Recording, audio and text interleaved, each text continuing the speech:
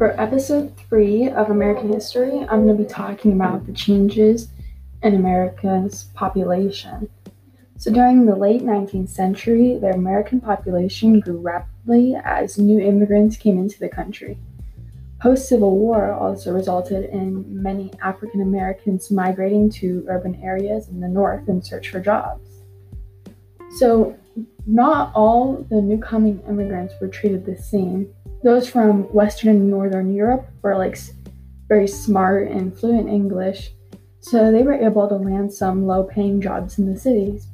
But immigrants from other parts of Europe were poor, and many Asians were sent to Angel Island, where they couldn't really go anywhere or do anything. So as this was going on, there was a merge of African Americans from the South to the North, and this was called the Great Migration. They were searching for jobs in urban areas and cities.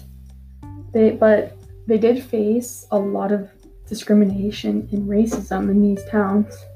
Some of them even had to move into all black towns just so they wouldn't have to face all the discrimination. So the cities were becoming big in industry, and they were filled with new inventions and architecture, but they became cramped and unhealthy due to large populations. A lot of people lived in small, cramped tenements or apartments. It was growing rapidly and getting very big. So the Homestead Act of 1862 encouraged migrants to move west into the Indian lands. This resulted in the Indian War, which we actually ended up winning. It was a long fight. The Indians were forced to move out and go. So in the South, they struggled to recover from the Civil War. The Confederate States rebuilt their economy through new businesses, but they struggled to include the former slaves.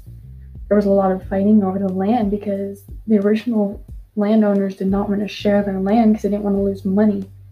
And the African Americans wanted to raise their own families and have their own land, but it was really difficult to manage that. So the Reconstruction Amendments gave African Americans citizenship and voting rights, but the Southerners still fought for white superiority even after Congress passed the Civil Rights Act of 1866. And segregation and racism towards African Americans were easily made into laws since they had very limited voting rights. So as this continued into the 1900s, activists such as Booker T. Washington and W.E.B. Du Bois recognized the importance of putting an end to all the segregation, but they had opposed views on how to end it.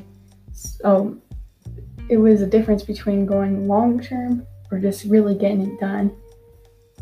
So even though the United States population and industries were growing rapidly, the country faced many conflicting issues between its people.